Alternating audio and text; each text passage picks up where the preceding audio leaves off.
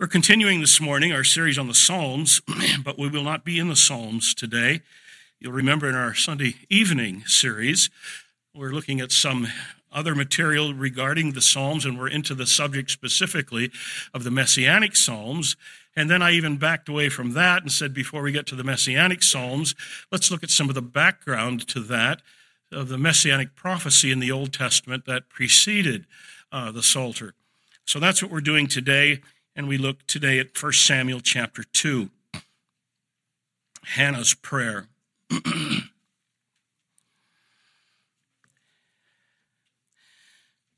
Let's bow together in prayer. Our Father, we're grateful for the gospel of the Lord Jesus Christ. What a glorious message this is. What a glorious unfolding of that message we find in your word. It was truly an act of grace on your part, not only to save us apart from any work of our own, but through Christ alone. But it was a glorious act of your grace to reveal all of this to us so that we may, even in this time before the fullness of salvation is experienced, may revel in what you have done for us in Christ, and we may revel in the blessed hope that we have of his coming. We look to a Savior who has come, who has accomplished redemption. We look to a Savior who is coming again. We thank you for your word, who tells us all about him. We're reminded this morning now, in particular, that this great saving event was long foretold. We pray that you will give us a greater appreciation for that this morning. And through that, give us a firmer trust and greater love and reliance upon Jesus Christ. We pray in his name. Amen. Well, the Psalms, as we've said, are something of a celebration of the Davidic king. And the Davidic king, from David onward, and in the Psalter in a pronounced way, the Davidic king anticipates the great king who will come, David's greater son who will come. And we'll see that more in the Psalms when we get to that point more particularly, and then also in many of our expositions. We've seen hints of that already as far as we've gone. And I've tried to emphasize that this anticipation of the coming of Jesus, this Messianic hope, the hope of the Messiah who will come, is not something of an afterthought. It is something that is built into the very storyline of the Bible from the beginning. We saw in the opening chapters of the Bible that man was created in God's image. He's created to rule under God and to spread God's rule over the entire earth. We saw that was failed. And in Genesis 3:15, in pronouncing judgment on Satan, the tempter, and pronouncing the curse on humanity and the earth, God makes a promise. And he promises, as the first proclamation of the gospel, Genesis 3:15, he promises a champion who will come from the seed of the woman. And he will, the implication is, fix this entire mess that the tempter has gotten us into by means of our sin. So we saw then that the hope of this champion to come is not an afterthought. It's not a later add-on to the Bible storyline, but it's essential to the storyline from the beginning. But we've also seen enough to see that God is not in a hurry. And God unfolds this promise, but he unfolds it over the coming centuries. And it takes a long time for him to work out his purpose and to demonstrate it in many ways over and over again. And time and again throughout those centuries, God gives reminders of that promise that was made.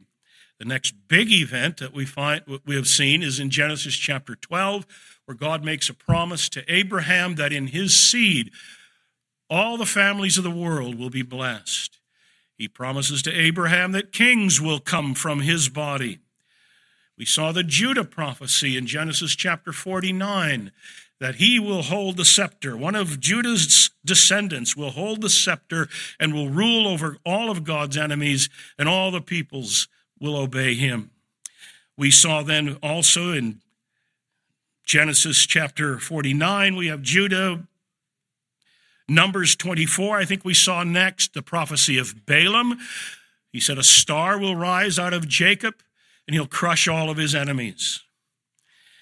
We saw in Deuteronomy chapter 18, we'll see, I think, next time in Deuteronomy 17, some instruction that Moses gives regarding the king who will come in Israel. But in Deuteronomy 18, we saw that Moses says, or God tells the people through Moses, that he will send a prophet like Moses, and all the world will be responsible to hear him, and they'll be responsible to obey. So since Genesis 3:15, we've been looking for this champion, this will come to defeat the tempter. In Genesis 12, we learn he'll come from Abraham's line. In Genesis 49, we find he'll come from Judah's line. In Numbers 24, he'll be this world ruler who will come. In Deuteronomy 18, Moses himself foreshadows that one who will come and that he will be a prophet like Moses. And then we come to Joshua. And in his conquests for Israel, he's a foreshadowing of this great deliverer who will come. In fact, Jesus is the greater Joshua who has come. Then we come to the book of Judges.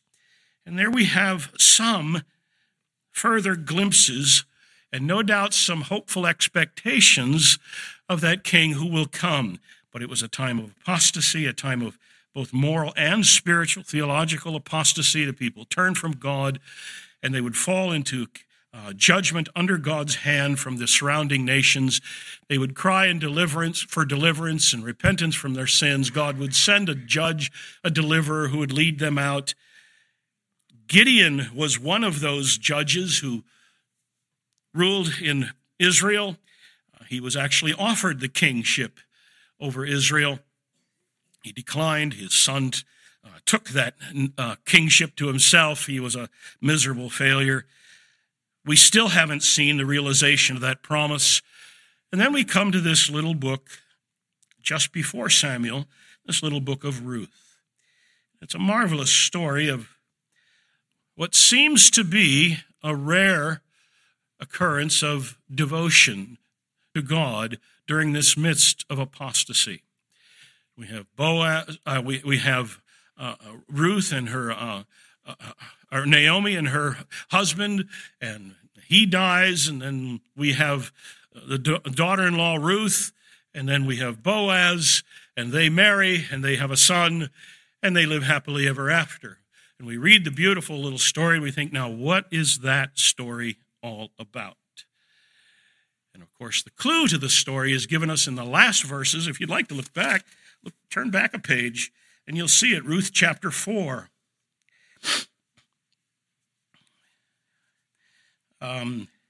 Let's look at verse 17. The women of the neighborhood gave him a name, saying, a son has been born to Naomi. They named him Obed. He was the father of Jesse, the father of David. And then we have it rehearsed again, verses 18, 19, 20, 21. Then verse 22, Obed fathered Jesse, and Jesse fathered David.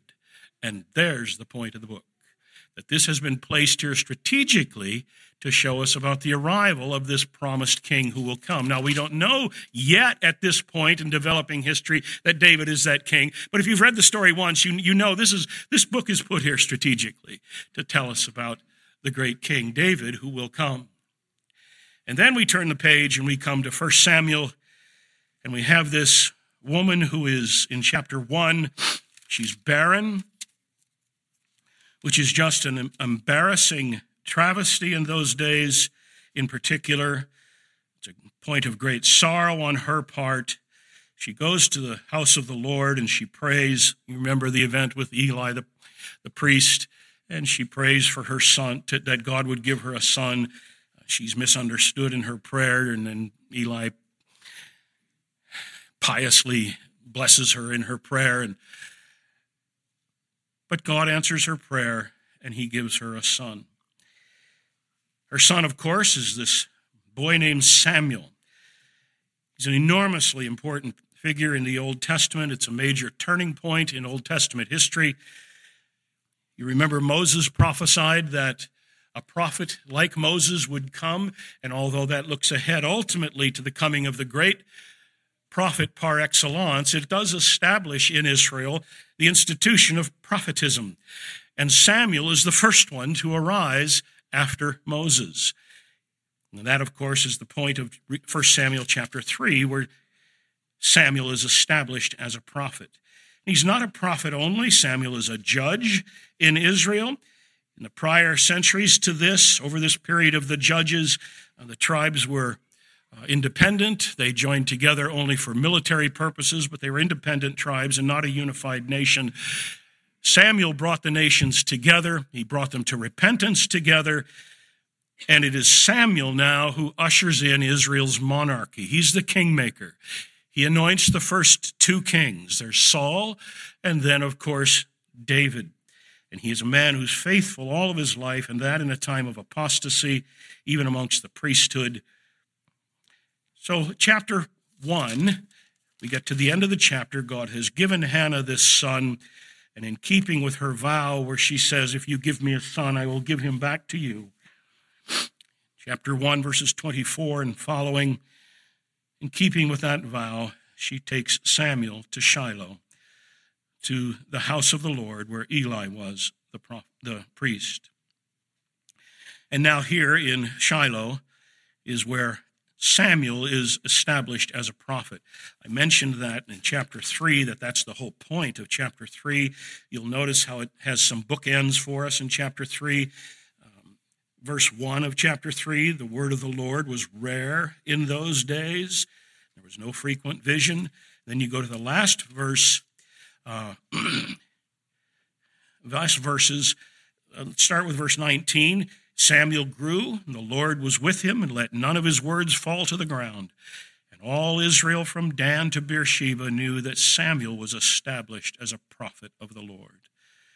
So here we have the establishing now of Samuel as this great prophet and who will be a judge and a deliverer in Israel. In the following chapters, he leads Israel in victory over their enemies, the Philistines, and eventually brings in Saul and then David as king.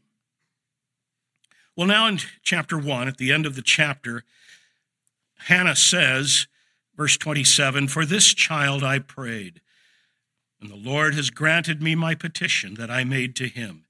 Therefore I have lent him to the Lord as long as he lives. He is lent to the Lord, and he worshiped there. It's a remarkable gesture of her devotion to God. She has this child. She brings him back to God as promised to serve there in the house of the Lord. And then we come to chapter 2, verses 1 to 10, we have her prayer. It's a prayer that is deeply informed by a previous revelation to Moses. I'll make some mentions of that as we go along, but let's look now at verses 1 to 11. Hannah prayed and said, my heart exults in the Lord. My horn is established in the Lord. My mouth derides my enemies because I rejoice in your salvation. There is none holy like the Lord, for there's none besides you. There is no rock like our God. Talk no more so very proudly. Let not arrogance come from your mouth, for the Lord is a God of knowledge, and by him actions are weighed. The bows of the mighty are broken, but the feeble bind on strength. Those who were full have hired themselves out for bread. Those who were hungry have ceased to hunger. The barren has borne 7, but she who has had many children is forlorn. The Lord kills and brings to life. He brings down to Sheol and raises up. The Lord makes poor and makes rich. He brings low and he exalts. He raises up the poor from the dust. He lifts the needy from the ash heap to make them sit with princes and inherit a seat of honor. For the pillars of the earth are the Lord's, and on them he has set the world. He will guard the feet of his faithful ones, but the wicked shall be cut off in darkness. For not by might shall a man prevail. The adversaries of the Lord shall be broken to pieces. Against them he will thunder in heaven. The Lord will judge the ends of the earth. He will give strength to his king and exalt the horn of his anointed. Then Elkanah went home to Ramah, and the boy was ministering to the Lord in the presence of Eli, the priest. Well, this is a marvelous prayer, and it would do us well, I think, to spend time to expound the whole prayer and what it has to say about God. Our focus, though, is on the last verse of it, and we'll focus there. But for a quick overview of the passage, the focus of this prayer, of course, is on the Lord and his goodness to his people. The emphasis is given on his provision for the needy, like Hannah, how he provided for her, and his defense of his people from their and his enemies. As I mentioned, this prayer is deeply informed from previous revelation. In fact, some Old Testament scholars have tracked out the verbal and the conceptual connections back to Exodus 15 and Moses' song of victory there, and how that has influenced Hannah's thinking in her prayer as well. But at any rate, this woman knew her Bible. She was well acquainted with the Torah. It's a prayer that is marvelously composed. She obviously worked very hard at it. There's a lot of parallelism going through. Verse 1, there are two ideas in parallel. My heart exalts in the Lord. My horn is exalted in the Lord. My mouth derides my enemies because I rejoice in your salvation. Verses 2 and 3, we have three parallel ascriptions to the Lord. He's holy, unique, steadfast. Verse 3, we have two parallel warnings and two corresponding reminders about the Lord. Don't be proud. Don't talk arrogantly, because God is omniscient and he's righteous, and the implication is, of course, he's judge. Verses 4 to 8, we have more parallels of thought. Verse 4, the weapons of the mighty break, but the weak are made strong. Verse 5, those who have had much to eat are now hungry, and those who are hungry now full. The barren have 7 children, those who have many children are forlorn. Verses 6 and 7, all about God's sovereign rule over human affairs and his sovereign rights over individuals. The Lord kills and brings to life. That's, by the way, an early note on the doctrine of resurrection. But the Lord kills and the Lord brings to life. That is, he brings death and he raises up. The Lord makes some poor, he makes others rich, he humbles, he exalts people. This is all God's doing. Verse 8 expands on verses 6 and 7 with regard to his care for his people. He raises up the poor from the dust. He lifts the needy from the ash heap to make them sit with princes and inherit a seat of honor. And he does this because, well, he's the governor of the universe. That's the rest of the verse. For the pillars of the earth are the Lord's. On them he has set the world. This is no mere local deity. This is the Creator who owns heaven and earth. So with that, there's a note of hope. Verses 9 and 10 extrapolate a bit with regard to the future. He will guard the feet of his faithful ones, but the wicked shall be cut off in darkness, because their strength is woefully insufficient. And then verse 10 is the climax. The Lord will thunder in judgment over his people, over his enemies, and enable his king to carry out his rule over the entire world. So the dominant note of her prayer is the character in praise of God and his character and his actions with regard to his people. He is the source of salvation. He's transcendently holy. He's utterly unique. He's altogether reliable, dependable. He's faithful. He keeps his word. He's a God of all knowledge. He's the giver of life. He's the giver of death.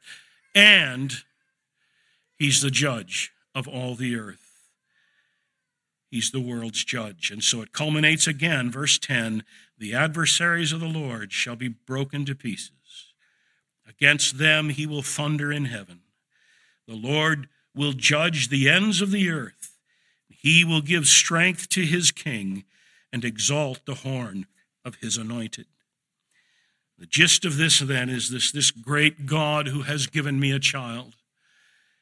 He will accomplish all of his purposes, and he will rule the world over. Well, that in a very quick blush is what the prayer is about. What's most significant for our purposes here is that, first of all, Hannah is looking toward the future. Notice verse 10 again. The Lord will judge the ends of the earth.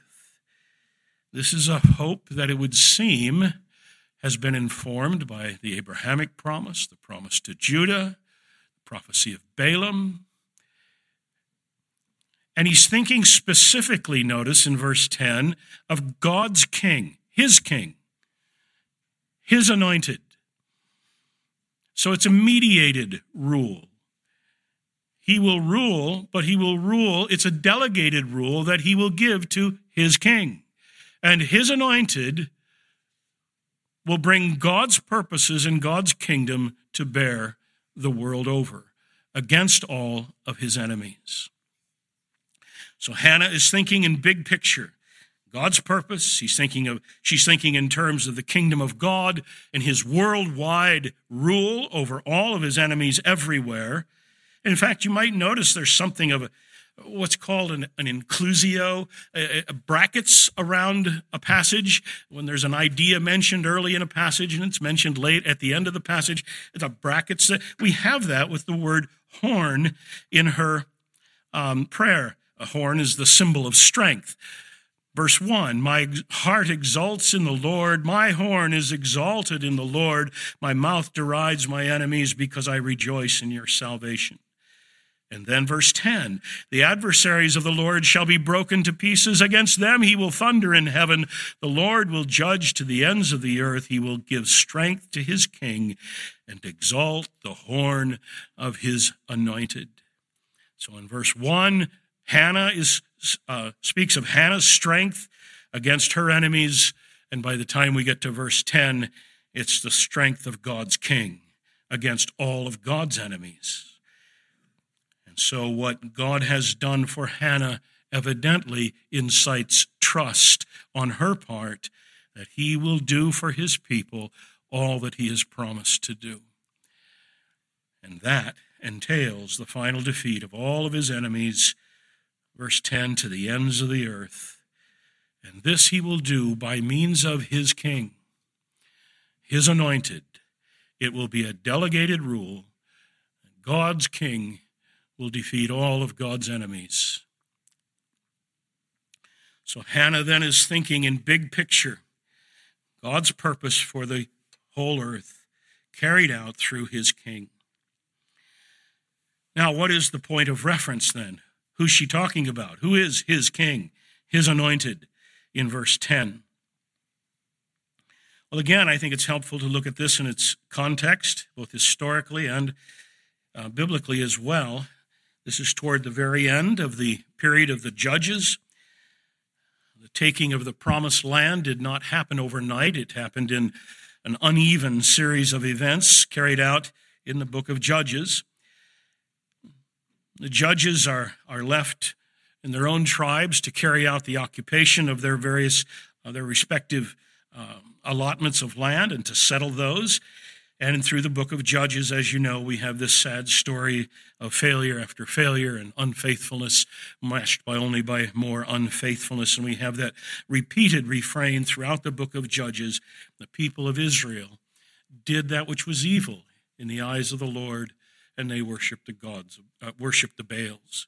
We have that something like 7 or 8 times over through the book of Judges, marking this as a period of particular apostasy, unfaithfulness on the part of the judges. And yet, over and again, through this period of the judges, while they are in unbelief and unfaithfulness to God, God will send a deliverer, a judge, and he'll bring deliverance to his people, and then the judge will die, and the people are unfaithful all over again. And sometimes even the judge himself is less than stellar. Sometimes great leaders can be great failures too. And then we have that one other refrain in the book of Judges. It's not as often as the other, but it's a good 4 or 5 times. And that is, in those days, there was no king in Israel. In those days, there was no king in Israel. And the implication seems to be, if only there had been a king, if only there had been a righteous king, things could have been so different. And so the author of Judges wants us to see that this hope of a coming king was alive and it was recognized. And then we come to 1 and 2 Samuel. We have the struggles of this woman who wants a child, and she prays for him, makes a vow to the Lord. He gives the child, and once he is weaned, she takes the child to the house of the Lord for dedication and to leave him there to serve. And she prays in chapter 2 and verse 1, "My heart is full of joy. My heart exults in the Lord." And she concludes her prayer with verse 10 with regard to the final triumph of God over his enemies by means of his anointed king. So the author of Samuel also wants to highlight that this hope of a coming ruler, a coming king, is alive. For Hannah herself, it seems that she thinks that her son, Samuel, will be somehow involved in the arrival of that king. It's not said that explicitly. That seems to be implicit in it. And in fact, the unfolding story of Samuel confirms that Hannah's son will be the kingmaker. He anoints Israel's first two kings, Saul and then David. And David, of course, is not just a king. David is a dynasty.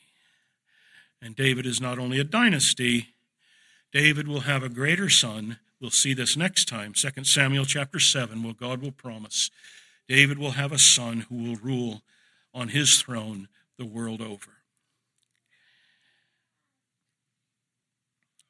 So this prayer for a king looks ahead to an Israelite king. And if you read the rest of the story, of course, you're left without question. Who's in view? It's not just David. Verse 10 again, "The adversaries of the Lord shall be broken to pieces. Against them he will thunder in heaven. The Lord will judge to the ends of the earth. He will give strength to his king and exalt the horn of his anointed." Notice there's a long range in view. It's to the ends of the earth. There's a universality to his rule. And the emphasis on it is the final elimination of all of God's enemies. And all of that he will do by means of his anointed, his king, whom he appoints for it. Well, if you've read the rest of the story, you're left thinking, well, who else could that be? And in fact, the ancient Jewish Targum, one ancient Jewish Targum written before the coming of Jesus, Targums were translations, paraphrases of the Old Testament, often interspersed with commentary as well. The ancient Jewish Targum comments on verse 11, says, "Concerning him exalting the horn of his anointed," then it adds, "and will magnify the kingdom of his Messiah." Recognized as a messianic prophecy even then. Well, who else could it be? And of course, we have later biblical confirmation of this. Notice again, I've had you read it 6 times probably already, but notice verse 10 again. Notice some of the terminology that is used. "The adversaries of the Lord shall be broken to pieces. Against them he will thunder in heaven. The Lord will judge the ends of the earth. He gives strength to his king and exalt the horn of his anointed." Now notice the language of broken to pieces, the ends of the earth, his king, his anointed. That language, the exact terminology, is picked up again in David's prophetic psalm, Psalm 2. If you'd like to turn quickly, you can. I'll just read it for you. "Why do the nations rage and the people plot in vain? The kings of the earth set themselves and the rulers take counsel together against the Lord and against his anointed, saying, let us burst their bonds apart and cast away their cords from us. He who sits in the heavens shall laugh. The Lord holds them in derision. And then he will speak to them in his wrath and terrify them in his fury, saying, as for me, I have set my king on Zion, my holy hill. I will tell the decree." Here we have the Messiah himself speaking. "The Lord said to me, you are my son. Today I have begotten you. Ask of me, and I will make the nations your heritage, and the ends of the earth your possession. You shall break them with a rod of iron and dash them in pieces like a potter's vessel. It seems that David's psalm is informed by Hannah's prayer given some time earlier. It's also echoed in Psalm 110, another prominent, perhaps the most prominent Messianic psalm. It seems to reflect on Hannah's prayer also, speaking of God's king sitting at his right hand, smashing his enemies to the ends of the earth, shattering kings, executing judgments, and so on. All of this we find in verse 10 here in 1 Samuel 2, God's king carrying out a delegated rule over the entire earth and destroying all of God's enemies. This might be, 1 Samuel 2, just might be what Peter had in mind in Acts chapter 3, verse 24, when he comments, all the prophets from Samuel on foresaw these days.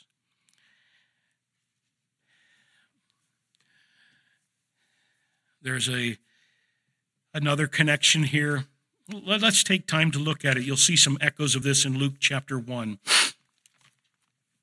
Luke chapter 1, we have the birth of Jesus, and here we have, beginning in verse 46 and following, we have Mary's prayer, her Magnificat, as it's called.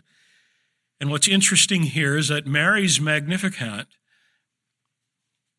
echoes the prayer of Hannah in several respects. Let me just read through it and see if you can note some of the connections and common themes that we saw in Hannah's prayer.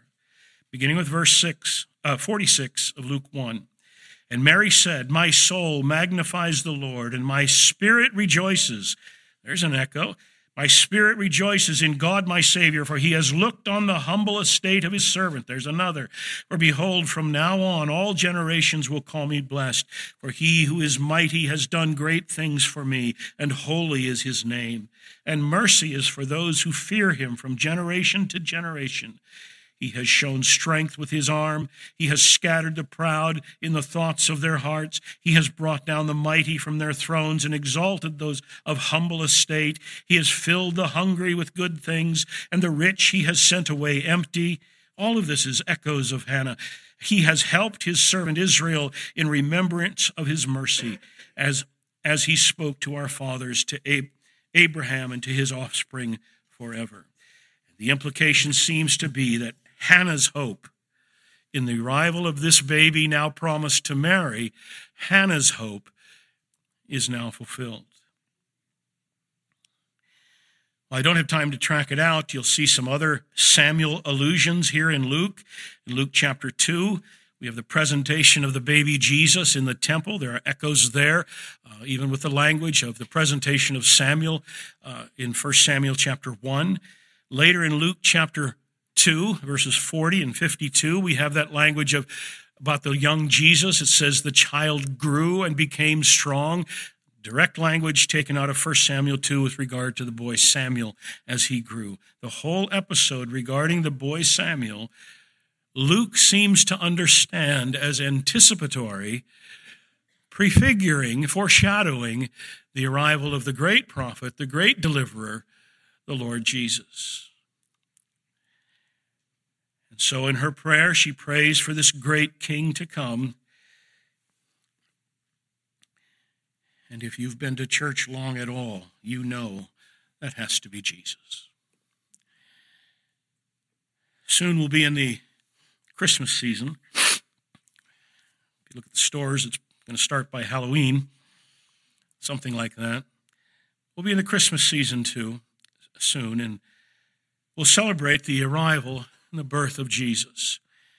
And that birth is marked, of course, by all kinds of things miraculous. There's the angelic announcement. It's not every young mother that has an angel announcing to her that she'll be pregnant and have a son.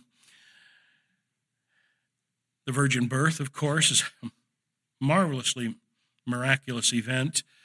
The incarnation itself, the Son of God coming to be a man. Everything about this is a miraculous event. The star, the divine intervention with Joseph. But one of the more remarkable things was the birth announcement. And I think it's better to say the birth announcements of the baby. Way back at the outset of human history in the garden, God made a promise that the woman would have a child and he would defeat the tempter. Years later, centuries later, we have God making a promise to Abraham. Let's call this 2000 BC. God makes a promise to Abraham that in his seed, all the families of the world will be blessed. Some years later, we have the promise to Jacob that he will rule and all the peoples will obey him.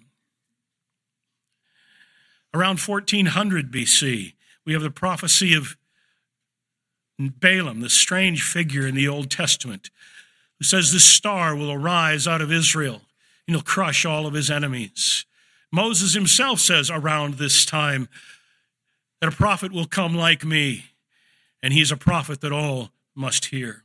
And then we have that period of the Judges that we're in now with Hannah, and we have that continual reminder, there's no king yet in Israel. There's no king yet in Israel. There's no king yet in Israel. And then around, let's call it 1000 BC, we have Hannah praying in anticipation of this king who will come and mentions his universal rule. God makes then a promise, some decades later, makes a promise to David. He's made him king, and he'll make his son king, and his son will rule over the entire world. 8th century BC, God promises through Isaiah the prophet that a child will come. He'll be born of a virgin, and he'll take the government on his shoulders, and he'll rule the world over. He says through a prophet Micah, he'll be born in Bethlehem. And the whole flow of history and the entire Old Testament is marked by this great hope, this anticipation. In fact, it's a marvelous area of study to see how the Old Testament canon itself is laid out in such a way to reflect this story, that this anticipation of the Messiah to come is the shaping factor of the Old Testament canon. And it is not too much at all to say that the theme of the whole Old Testament taken together, the theme is, he's coming. He's coming. The whole flow of history up to this point is marked by this great hope and this anticipation that he's coming. Israel's been displaced from her land. She's brought back to her land. Kingdom has been brought up and put down, and other kingdoms brought up and put down, until finally now, as prophesied, Rome is in charge. And as Paul will say, when the fullness of time was come, God sent forth his Son, made of a woman, born under the law, to redeem those who were under the law. The birth of Jesus Christ was no afterthought. His birth, the place of his birth, his life, his miracles, his ministry, his death, his resurrection, all of this was promised. This is the center point of history, and it is God's resolution to the human problem. The world is in rebellion and in sin, refuses her rightful king. But God's resolved. He sends his king. The world, still in rebellion, still in sin, refuses him. They put him on a cross. They crucify him, and thereby enthrone him as God's king. He dies under a curse, a divine curse, bearing the wrath of God against sin in the sinner's place, releasing them then from the grip of Satan. He's raised from the dead in triumph over that curse. He ascends to the throne of the universe at the right hand of the Father. The kingdom of God is inaugurated on the earth. Satan now has no right to rule. Christ has taken the place of sinners. He's borne the curse of their sin, and Satan has nothing on them. He's lost his right to rule. Christ has redeemed a people, and now the whole purpose of this age is to spread this gospel of the kingdom throughout all the world and offer the terms of peace that this king has offered. Right now, this kingdom is in its secret kind of phase, in this inaugurated form. That's the whole subject of Matthew chapter 13, the parables of the kingdom. The kingdom grows secretly, sometimes imperceptibly. It's just the gospel, like people throwing seed, and it's growing in the hearts of men and women, and they respond in faith, and God's kingdom grows and it expands until finally, at last, in Jesus' return, he'll bring his kingdom to its full culmination. And then, as we love to hear it sung every Christmas season, and probably ought to sing it every day, the kingdom of this world is become the kingdom of our Lord and of his Christ, and he will reign forever and forever. And when he comes, those found in opposition to him still will have no excuse. From the outset of history, he has told us this day would come. He's told us over and over again, I've set my king in Zion, my holy hill. I'll make the nations to the ends of the earth his. He'll break them with a rod of iron. He'll smash them in pieces like a potter's vessel.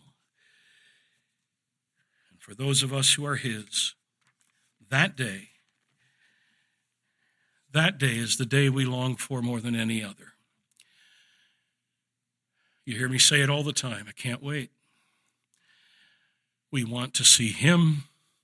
We want to see the world bow before him, acknowledge him as the king that he is. And we long to see this broken world fixed. God promised over and again that he would send his king. He came. He's inaugurated God's kingdom in the earth. And now it makes its way through the earth in this more secret kind of way, in its inaugurated form. But he will come again. And when he comes again, there'll be nothing subtle about his rule. From the destruction of his enemies to the establishing of universal righteousness and peace, men and women the world over will recognize, and it will be obvious, that King Jesus reigns from shore to shore. And the cry of the church is, come quickly, Lord Jesus. Amen.